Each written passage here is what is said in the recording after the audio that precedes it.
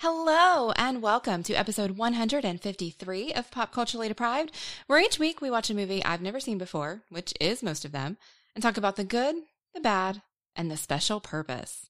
This week we're going to be talking about The Jerk on your I Damn Thee podcast.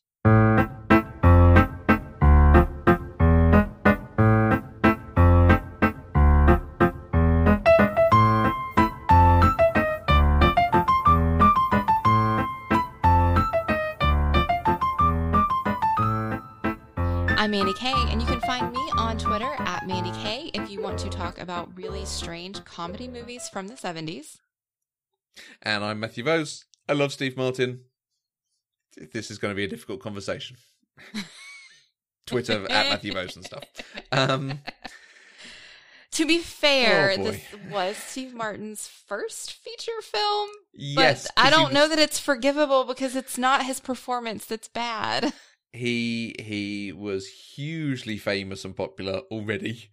Yes, because of his stand-up comedy. Yeah, so he made a film. And he made this film. Good. He made this film based on some of his acts, though, in his stand-up. Can you tell us what The Jerk is about? Oh, yeah, we should probably do that before we really talk about it, huh? So, according to IMDb, a simple-minded, sheltered country boy suddenly decides to leave his family home to experience life in the big city, where his naivete is both his best friend and worst enemy. Good. Yeah. A couple of adjectives could have been thrown in there, but fine. It's technically right. We've talked about Steve Martin before, but how come you haven't seen The Jerk? This is one of those movies I actually didn't know existed before we started doing this show. And then when we started doing this show, this one has come up a couple of times from some of our older listeners. Older than me. People who are older than me. How about that? Okay, Gen Xer. Well, yeah, they would be. I've had a couple of folks talk to me about this movie and really, really, really want me to do this movie. And I was always very wary of doing this movie based on the few things people had told me about it. Okay. Primarily, when I was growing up, I was a poor black boy from Steve Martin. I mean, that's really all I knew about this movie, and that made me say we might not want to talk about this movie. Okay, I want to circle back around to people telling you to watch it, if that's okay. Okay, That's definitely something I want to touch on. The Jerk is a 1979 comedy written by Steve Martin, Carl Gottlieb, and Michael Elias, directed by Carl Reiner, and starring Martin, Bernadette Peters, Jackie Mason, and Kathleen Adams. The film was Steve Martin's first starring role, building on his success in stand-up and comedy albums, as well as appearing on and hosting SNL on a number of occasions. The Jerk made $73 million at the US box office, coming in 8th on the highest grossing films of the year. Including international revenue, it made $100 million, which was a great success against its $4 million budget. And I would just like to say this film continues to appear on greatest comedy films of all time lists. Yes, it does.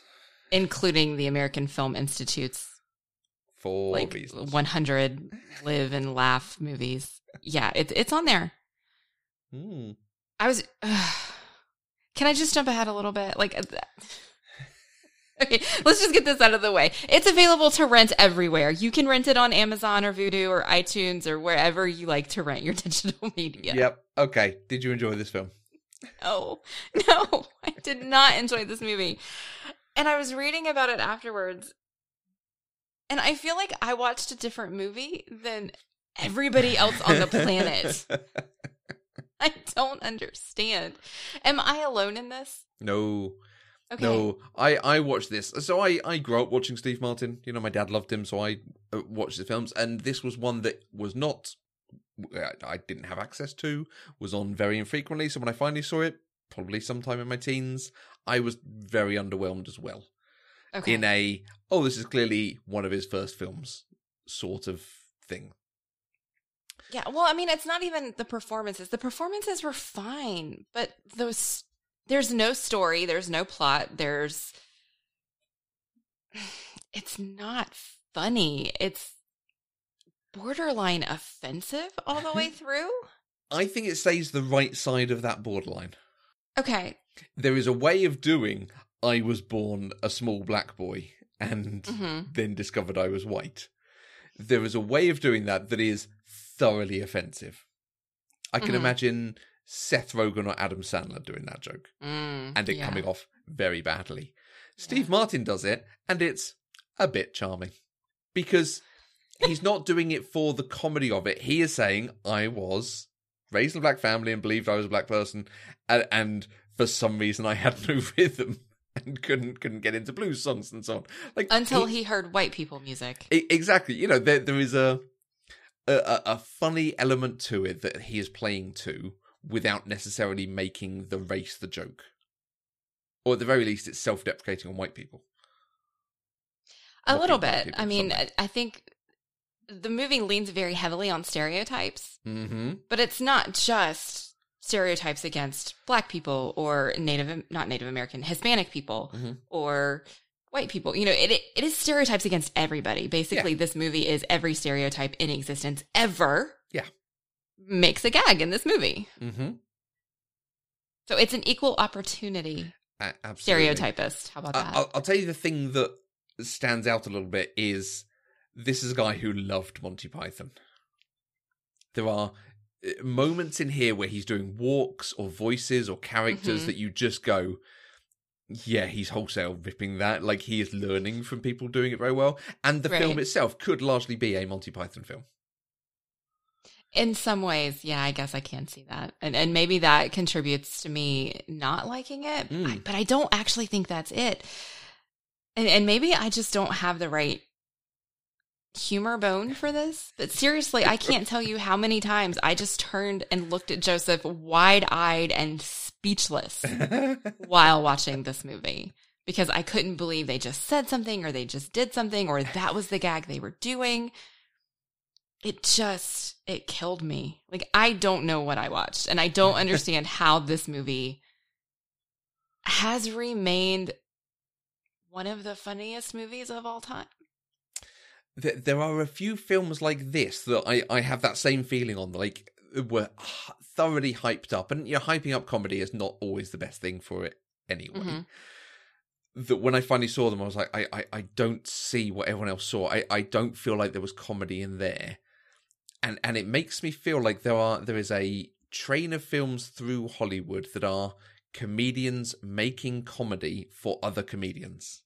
They're saying, this is how far I can push it. This is my character, my one character that I can do that will change what we do in the future. No one else will be able to replicate this, but people will try.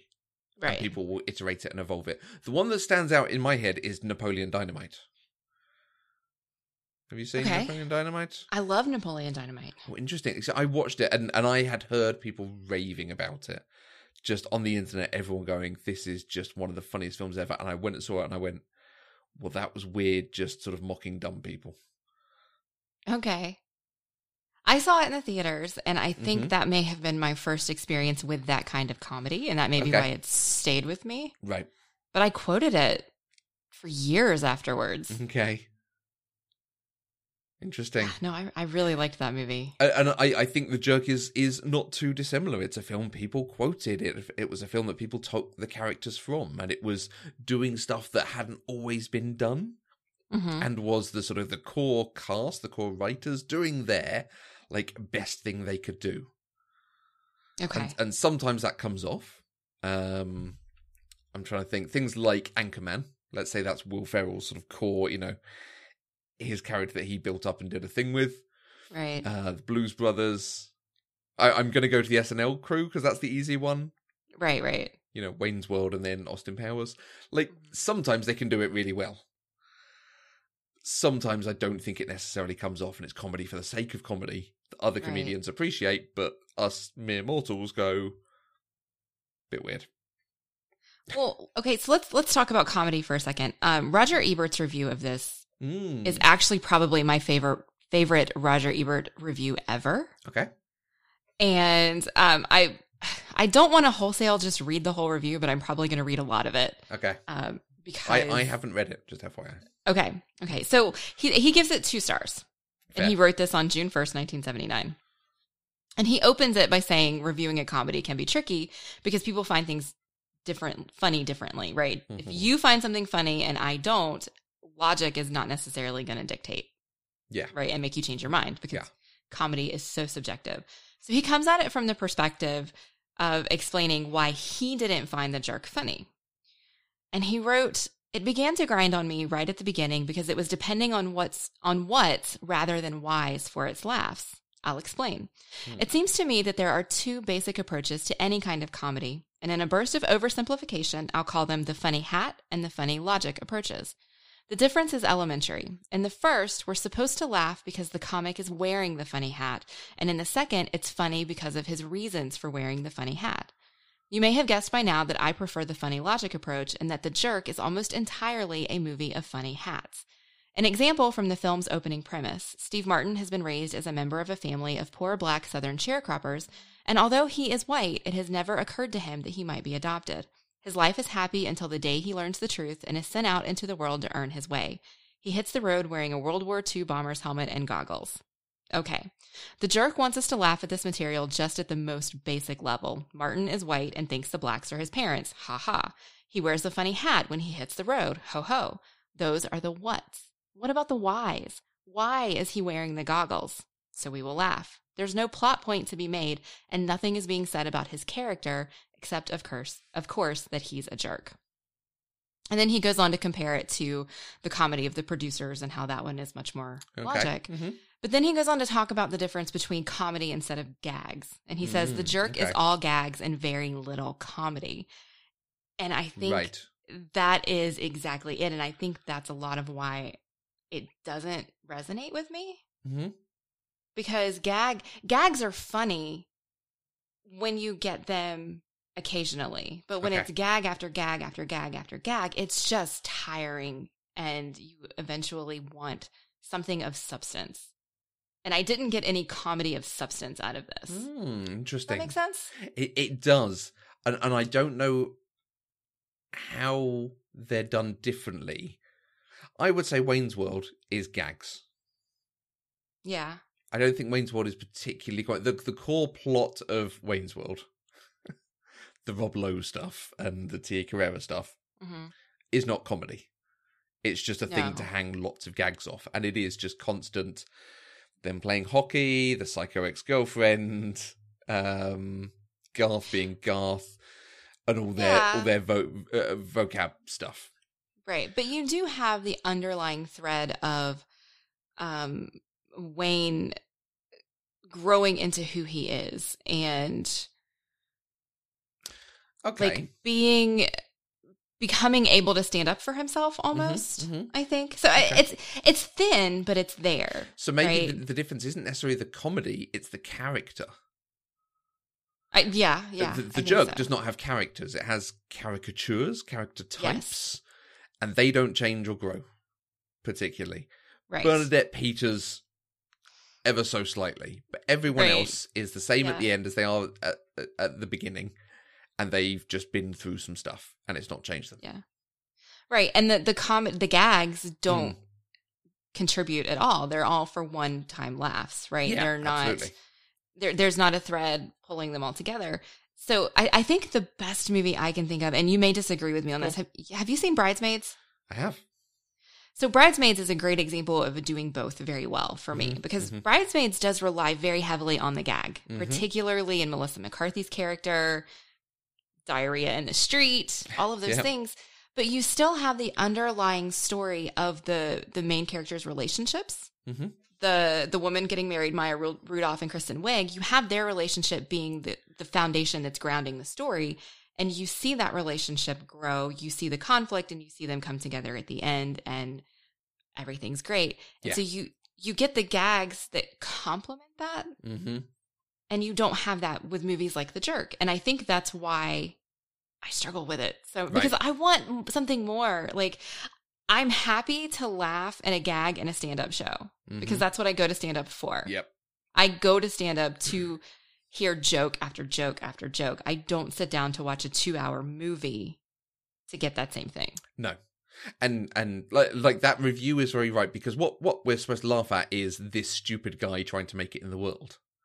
which is even more difficult now because we're supposed to be more understanding and accepting. It's a little bit like how we've watched things recently that I've been funny about the way they've treated class and having servants in trading places and things like that, which is... and like saying Bridesmaids is a very good comparison, that you get the wonderful scene. The one that I really loved in it is that speech scene where they're giving speeches back and forth to try and prove who was the best friend. Right. Those are gags. And it is a whole sort of set piece, but it's in service of the character and the situation. Yes. So all three things come together very nicely there. I'm struggling to think of anything in The Jerk that's like, that was a really funny thing that was also in service of other stuff going on. Emmett Walsh shooting at him for reasons. Random. Him suddenly getting lots of money because that was just the next part of the film. We've seen him be poor, let's now see him be rich. Yeah. It just... And you know, him falling out with... Was it Maria? Bernadette Walsh? Marie. And then just taking all the stuff and going out. Now, taking all the stuff and going out is one of the famous scenes from this. Really? Okay. That is one of the quoted things. The thing of, well, I need this ashtray. I don't need anything else. I need this ashtray and this remote control and nothing else. The ashtray, the remote control, and the paddleboard. It's you know, that sort of building on, you know, what things you need. It is a Monty Python gag originally, but he does it perfectly here. I don't need you. I don't need anything except this. This ashtray, and that's the only thing I need is this. I don't need this or this. This ashtray. And this paddle game. The ashtray and the paddle game, and that's all I need. And this remote control. The ashtray and the paddle game and the remote control, and that's all I need. But it means nothing. It's not telling us anything about them. In some ways, it's stealing her thing, because she was talking about, I don't care about the money, I just want to keep all the stuff. Yeah. Which wasn't his thing, but then becomes his thing. So, you know, shonky in its writing for that. We were watching this because people you know really wanted you to watch this. Yes. Okay. Let's talk expectation. I don't think we've ever really talked this on the show before, because we watched some stuff. Constantine, Amelie, films I adore. Films that I love and I want to share with you. We've got Night Watch coming up, for instance. Okay? And that brings a certain level of expectation. Both, you know, this is a film Matthew loves. And in the other way, when we've done Rent and the wonderful Sweetest Thing. The Family Stone. The Family Stone. How good was that? And to the wider thing, you know, the expectations of when we watched Splash and everyone loved it because they loved it. Right. How does expectation affect you when you're watching something like this? And how has that changed since we started the show to now? Do you have coping mechanisms for it? Coping mechanisms, no. Okay. Do you just not care if you don't like it? No, I mean, I care. I care. Valid, you know. Yeah. This movie, I think, is tough because I always knew that it was possible I wasn't going to like it. Like, I came into it with the expectation of this is going to be really weird. Okay. It honestly, I have to say, it was less offensive than I was expecting. Oh, okay. That's, you know, so I was pleasantly surprised there. Yep. Like I was half afraid that we were going to have Steve Martin in blackface. Okay, yeah. No, based on how people had described it to me. Right. And we didn't go down that road. And so I was pleasantly surprised there. I didn't really know what any of the comedy was going to be. I just knew the people who had told me they wanted me to watch it, who are, you know, generally 10 to 15 years older than me. Okay. Insisted that it was hilarious and funny. And they thought I might think it was funny as well. Okay. Especially since we have been doing Steve Martin movies. So I think this one is a little bit of an outlier with how my expectations impacted my viewing. Okay. In general, the expectations can mess with my head if they're wildly off. Right. Right. And I think we've talked about that because your expectations make you think you're getting one thing. And when you get something else, your instinct is this is crap because it's not what I thought. And you're not watching it for what it is. You're watching it for what you thought it was. And that can be problematic. And sometimes I have to like stop watching a movie and reframe it and then start it again. So that I'm trying to get myself out of that space. Yeah. Although it probably took me about a year to figure out that's something I could do. Okay.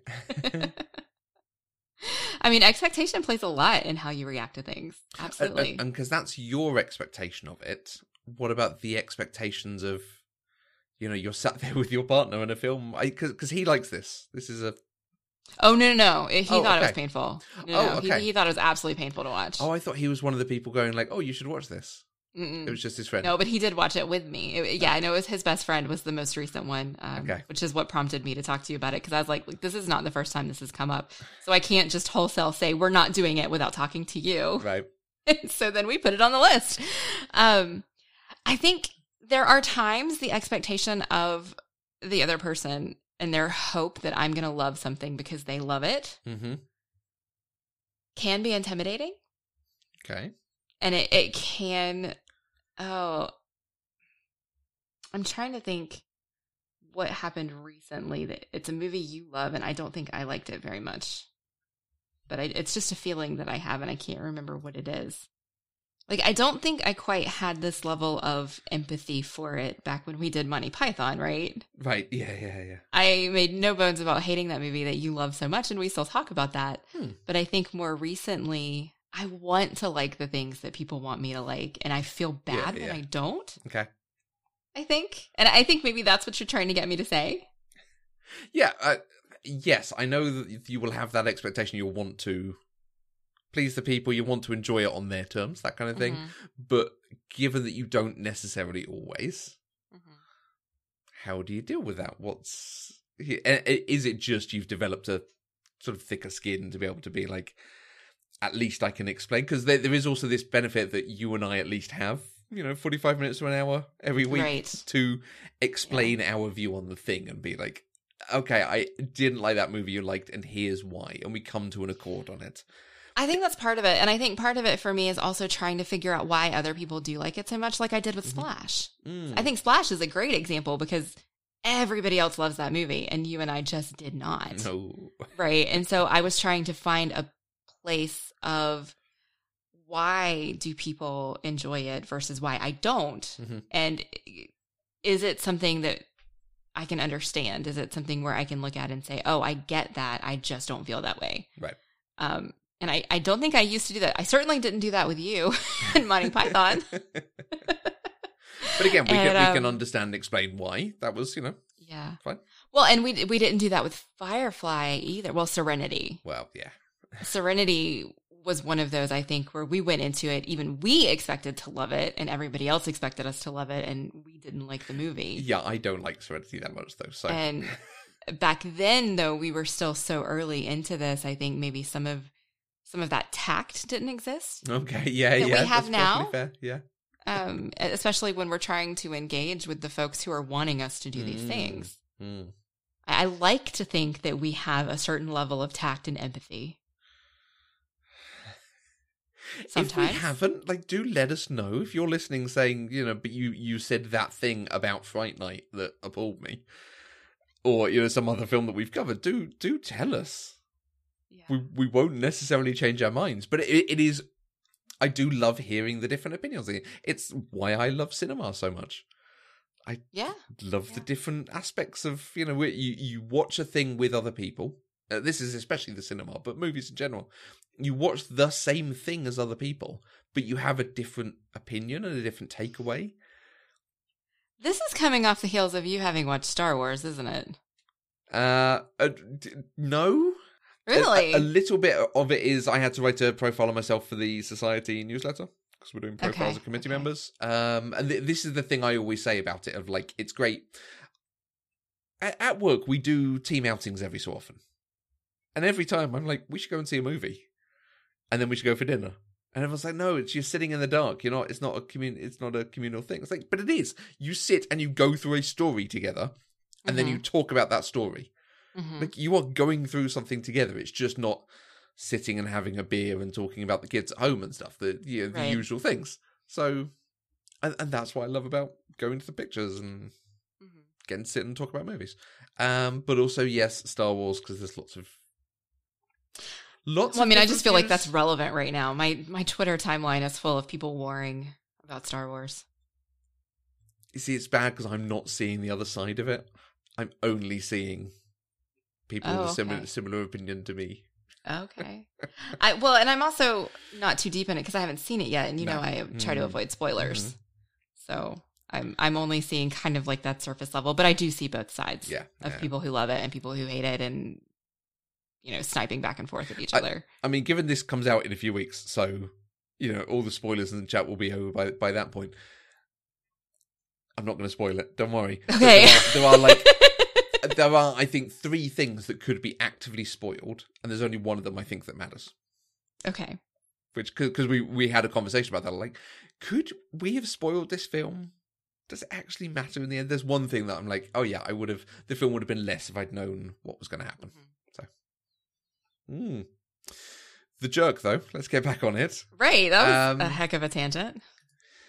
And we don't, sometimes it's nice to have these moments where we can sort of check where we are and check in with everyone, make sure we're okay. And absolutely. I think that it's easy to forget sometimes that we may be very harsh on something that somebody else's love. Like we might yuck somebody's yum, and that's not necessarily something that we want to do, at least not in that way. I think our goal is to express our opinions and not necessarily tell somebody else their opinion is wrong. And I hope that comes across. Hopefully so. And I feel certain there are times it hasn't, but, And be entertaining at the same time. And be entertaining at the same time. Hey, check us out on Patreon, patreon.com/AdamCrush. There was a review in the New York Times that describes this. It says, Mr. Martin, who began his career with an arrow stuck through his head, has since developed a real genius for playing dumb even when it's crude. Now that, for me, coming from... Because I didn't know Steve Martin as a stand-up and comedy albums and all this. I know Steve Martin from All of Me, The Man with Two Brains, or Parenthood. Or House Sitter. That does not mesh with my view of Steve Martin. Like the films he does after this, he plays an attorney, a brain surgeon, whatever. Someone fairly successful, intelligent, and capable. So it's really interesting that he started off doing this stupid guy stuff. This, like, wasn't it funny? I don't get the world kind of thing. And then suddenly it seems to click, like, oh, I can actually play higher status characters and do something more interesting with them, with the story and the plot. He had a few moments in this movie where I thought they were evolving his character to be more, I don't want to say smart, but more mature.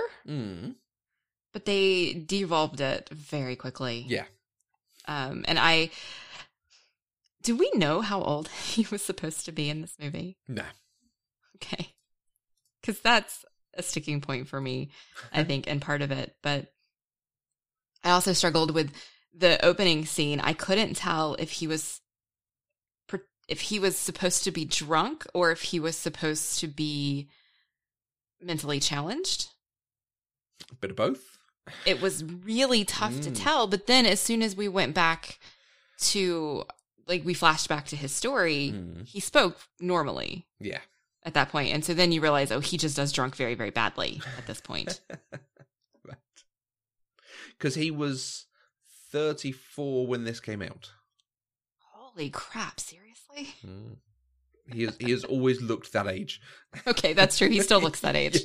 Yeah. Oh, there are other things going on to keep him looking that age, frankly. Yeah, okay.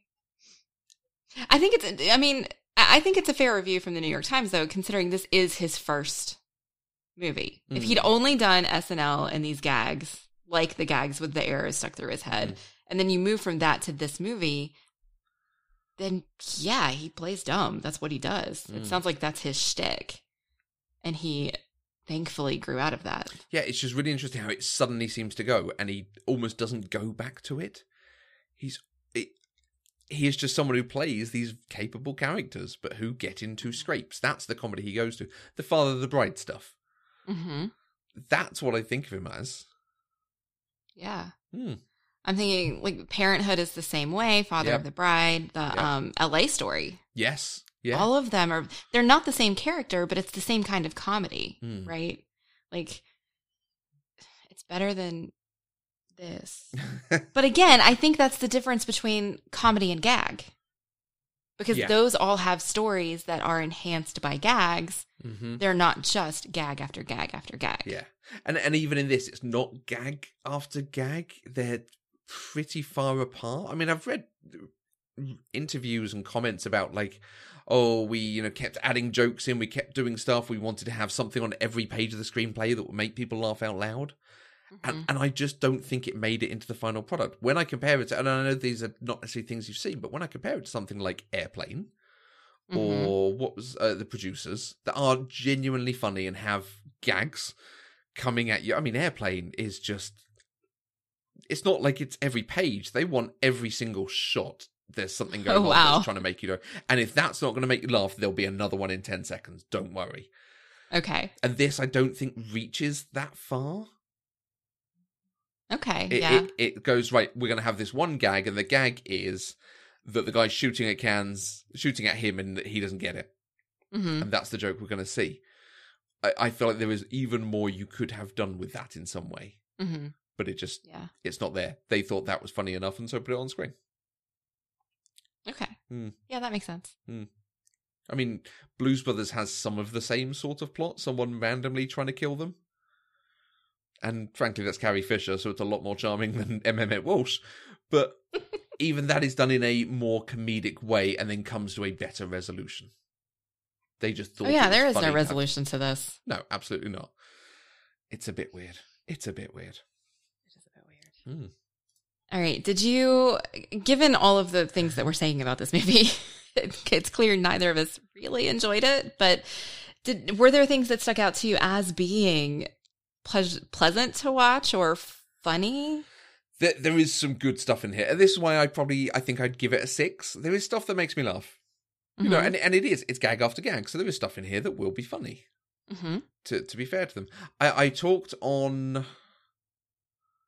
I think it might have been Little Shop of Horrors. One of the things I love about Steve Martin is his physical comedy. He is so in control of his whole body.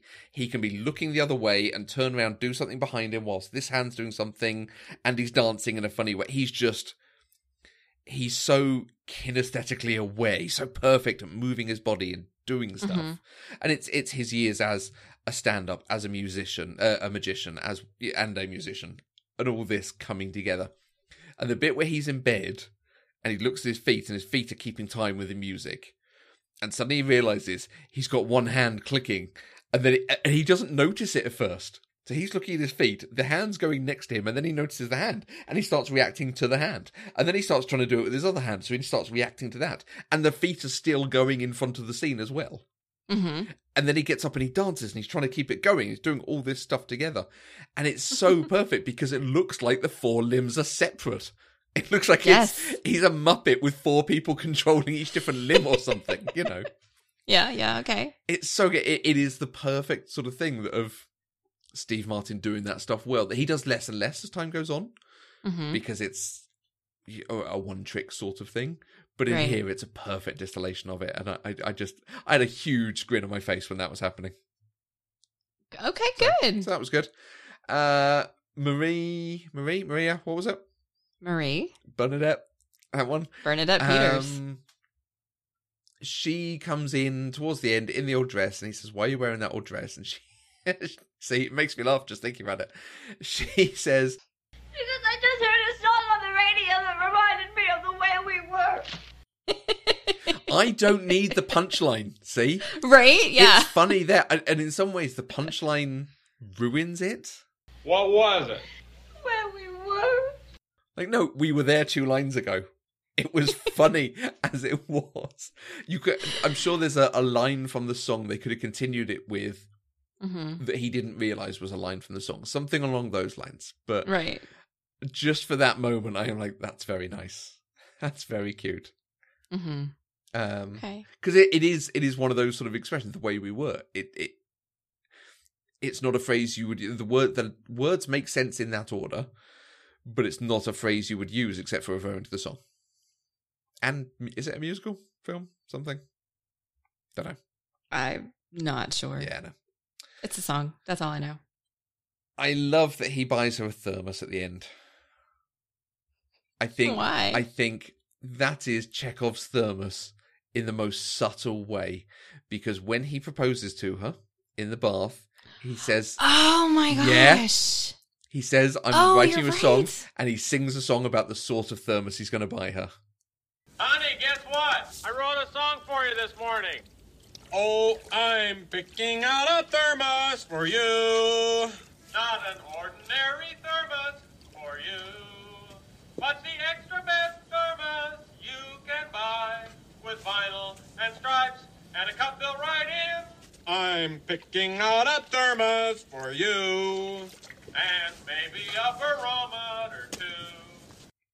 I totally didn't even pick up on that. Now, and that's a good joke because, or good moment, because they're not lampshading it. They're not saying, we're just going to make sure all you people who are like this guy have got it. We're just going to make sure everyone's up. It's just a moment in the film. Like, if you don't get it, it's funny that he's got her a thermos. It's sort of continuing the stupid humor. Right. And then when you realize, it's like, oh, that's actually very sweet. Yes. Absolutely. This is like live, me figuring this out. Because I'm one of those, I just thought it was stupid humor. I did not put those two together. That's fantastic. It's incredible. Yeah, really nice moment. And then there was one joke from this that I really liked when I was a dumb teenage boy watching this. Of course. And I still think is quite funny now. I did laugh at this one too. I think partially because of the delivery. Because it's in the letter and it's his mama reading it out and saying, I think next week I'll be able to send more money as I may have extra work. My friend Patty promised me a blowjob. Your loving son, Nathan. And he's got the kisses here. Followed up by the mom and dad. That Patty must be a sweet girl. God bless her. And then you get the brother snickering. Yeah. Which is just perfect. Like, yes. That just puts the icing on the cake, is that snicker. It's really good. And it's just, I don't think I'd particularly had heard a joke like that at the time I saw this. So it was kind of, oh, that's kind of rude, but done in a not rude way. Which fits, again, a little bit into how that could be really offensive. There was a way of doing that joke that goes too far that just becomes stupid. It's just that moment. And then we move on. And then it's not even any more of a thing. Yeah. But yeah, absolutely. I like it. And there is writing in here that's good. I think we can credit it with giving us a laugh. Is there anything that made you laugh, though, he says? Yes. Several of the jokes are funny. Okay. And I know we've said that, gags stand alone on their own. Several of the things in this movie did make me laugh. Right. The one that gave me an absolute belly laugh, though, which I think it's the funniest line in the whole movie. So there's this whole thing in the middle where he's with this woman at the carnival, and she's clearly had several partners in her life. Oh, bless you. It's Patty, right? This is his friend Patty. Yeah. She gets his name tattooed on her butt with a lot of other names, apparently. And he had previously had this moment where once he was out on his own and he finally got an address, he was in the phone book. And he was so excited about being in the phone book because his name was in print. That meant he was somebody. The new phone book's here! The new phone book's here! Well, I wish I could get that excited about Nothing! Are you kidding? Page 73! Johnson! Maven! R! I'm somebody now! Millions of people look at this book every day! This is the kind of spontaneous publicity, your name in print, that makes people! You can't buy this kind of advertising. Yeah. Exactly. And when he sees his name tattooed on Patty's butt, he goes, And now I'm on your ass! I'll bet more people see that than the phone book! And I legitimately cracked up. Nice. I thought that was hilarious. The delivery was great. Yeah. I mean, because he's so tickled by it. And they're not on screen at that point. It is a shot of a carnival ride. I suspect they're not in the carnival ride. That is pure ADR. Mm-hmm. Just them recording lines. Oh, we've come up with this gag. Oh, we don't have time to do the reshoot. Let's shoot a carnival ride and pretend they're on it, and then we can record this line. Yeah. No, I really like that. It was funny, and the special purpose thing was funny as well. I mean, it was kind of horrible, but also funny. Mm-hmm. Right? But, yeah. Stupid humor, but yeah. Yeah. Patty. So this is our first time really mentioning Patty. Mm-hmm. I mean, she is utterly a caricature. Daredevil woman. I suspect in the sort of gender swapped version of this, she'd be played by John Belushi. It's like the character from Animal House. It's got that kind of thing going on with it, except, of course, she's a hot woman. Mm-hmm. She had amazing hair. I loved that purple and pink hair. I did love how it's designed to fit under the motorcycle helmet well. Yeah. It's very cool. So she can wear the helmet, take it off, still look amazing. Mm-hmm. Yep. I do like that Bernadette punches her. Oh, yes. That was very good. That was a lot of good build up to how scary she was. And then Bernadette's scarier. Awesome. Yeah. This tiny little blonde woman. Yeah. So I don't know Bernadette Peters. Okay. But you clearly did. I did. I do. She's a famous Broadway actress. Okay. She has done several movies, and she's done a lot of TV, specials and stuff. You have probably seen her on Grey's Anatomy? Oh, wait, no, you haven't, because you didn't watch the early seasons. First 10 seasons, yeah. Oh, yeah, so you didn't see that episode. Okay. Because we've already watched it on our right rewatch, so it's before season 5. So you didn't see her there. She was, my introduction to Bernadette Peters was as the evil stepmother in Disney's live action Cinderella, the one that had Brandy and Whitney Houston and Whoopi Goldberg and Victor Garber in it. Great cast. It's my favorite version of Cinderella. It's amazing. I haven't seen Bernadette Peters was the evil stepmother. So that's where I mostly know her from, but she's done a lot of guest TV. She's famous Broadway singer. She played, she was in Smash. I don't know if you ever watched Smash. No, sorry. It was a short-lived TV musical series. Okay, right. About a Broadway show about Marilyn Monroe. Okay. She was in it. Yeah. But yeah, no, Bernadette Peters is, she's got a very distinctive look and voice. Right, okay. Very distinctive. Yeah, she was clearly a singer. She was very good at the songs in this. Yes. And as she should be. Yeah, good. All right. Is there anything else that we need to discuss about The Jerk? I have a couple of questions, actually. Okay. The Jerk. I always go to titles, wondering what titles actually mean.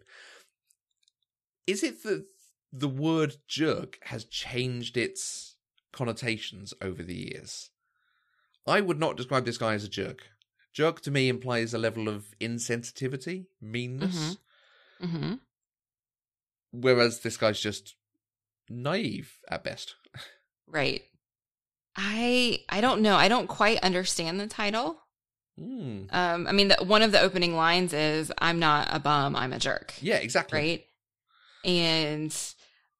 But I don't know, because so here's I'm going to go back to Roger Ebert's review, because the last pair, I disagree with his conclusion in his review.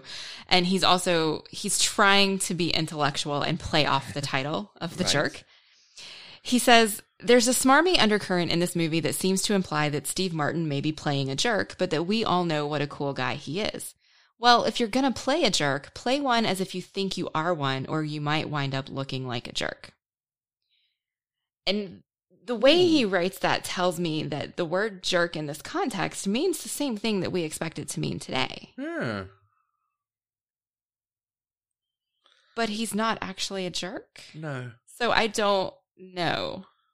I mean, I think Roger Ebert was just trying to sound cool and funny by using the word jerk so many times in that paragraph. And I think his conclusion there is not quite right. But if that really is what the jerk means, I don't really think it's relevant to this movie. So, I mean, I agree with you. It's a terrible title. And it's strange, because I think he does buy into what the character is. I don't think the character is a jerk. So maybe this is the expectation thing. Roger Ebert was expecting a jerk to be, stupid joik sort of guy. Whereas actually this is the idiot.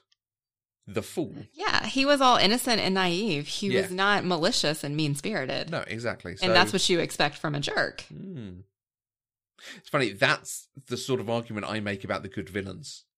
If someone plays a villain well, they're playing it because they think the villain is the good guy of the piece.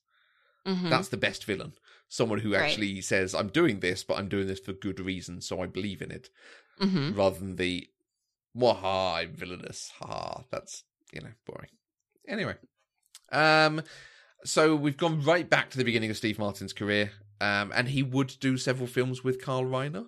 Are you interested in carrying on with Steve Martin? Are you interested in finding the Carl Reiner films? I don't know anything about Carl Reiner. When I saw his name, I mistakenly, for about 5 minutes, thought he was Rob Reiner, and then I realized that Rob Reiner's name was Rob and not Carl. Okay, I mean, close. He's Rob Reiner's dad. Oh, interesting. Okay. I just, Rob Reiner. My first thought in my thought stock was Carl Reiner. Is that the Princess Bride dude? And then I was like, wait, no. So I don't know anything about Carl Reiner other than he does Cross-Eyed really, really well. Mm-hmm. From that is a cameo in this. Very good cameo in this. Rob Reiner was the guy who drives him to the end of the fence. Okay. Because why not? Right. What do they do together? They did together The Jerk, Dead Men Don't Wear Plaid, which I think you'd hate. I think is hilarious, but I think you'd hate it. The Man with Two Brains and All of Me were the other three they did together. Okay. I think The Man with Two Brains is on our list. I think you put it there. I suspect so. I think you put most Steve Martin movies. Yeah. I'm fine watching more. Okay. I mean, this is the first questionable Martin movie that we've seen, honestly. Right. And it's not performance. Steve Martin is funny. He has great theatricality. He has great physicality. Mm-hmm. It's just for a movie, this didn't have enough story and narrative and purpose. Right. And I'm hoping, I know he evolves into that because I've seen it. Yeah. I've seen other movies. And so it might be interesting to see more of his early stuff. Okay. I am happy to watch more Steve Martin if you would like to. Well, All of Me has Lily Tomlin in it. And The Man with Two Brains has Kathleen Turner in it. Okay. So they're worth watching. In All fact, right. crikey, Man with Two Brains has got James Cromwell, David Warner, Paul Benedict, Jeffrey Combs. Crikey.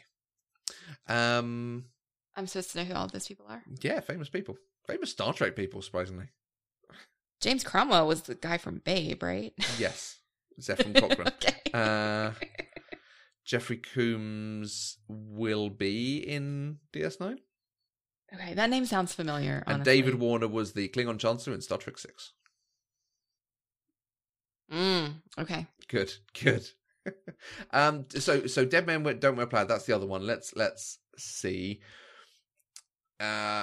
Dead Men Don't Wear Plaid is partly a collage film incorporating clips from 19 vintage films. They are combined with new footage of Steve Martin and other actors similarly shot in black and white, with the result that the original dialogue and acting of the classic films become part of a completely different story.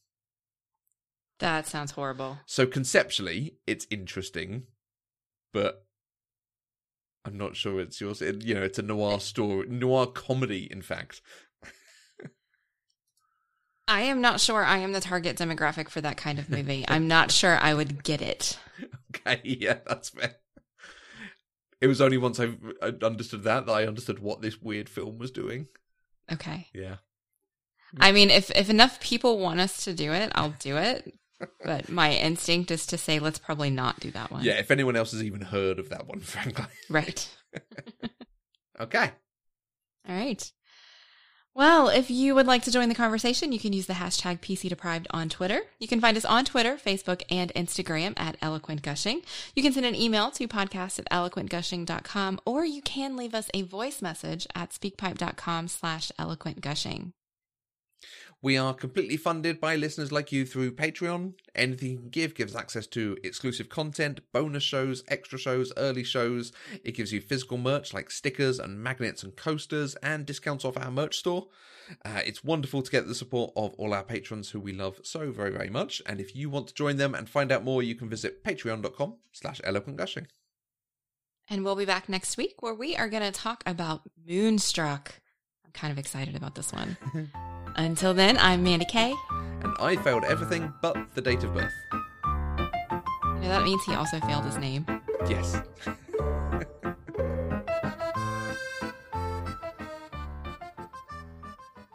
Pop Culturally Deprived is an Eloquent Gushing production. For more information, go to eloquentgushing.com or find us on Twitter @eloquentgushing.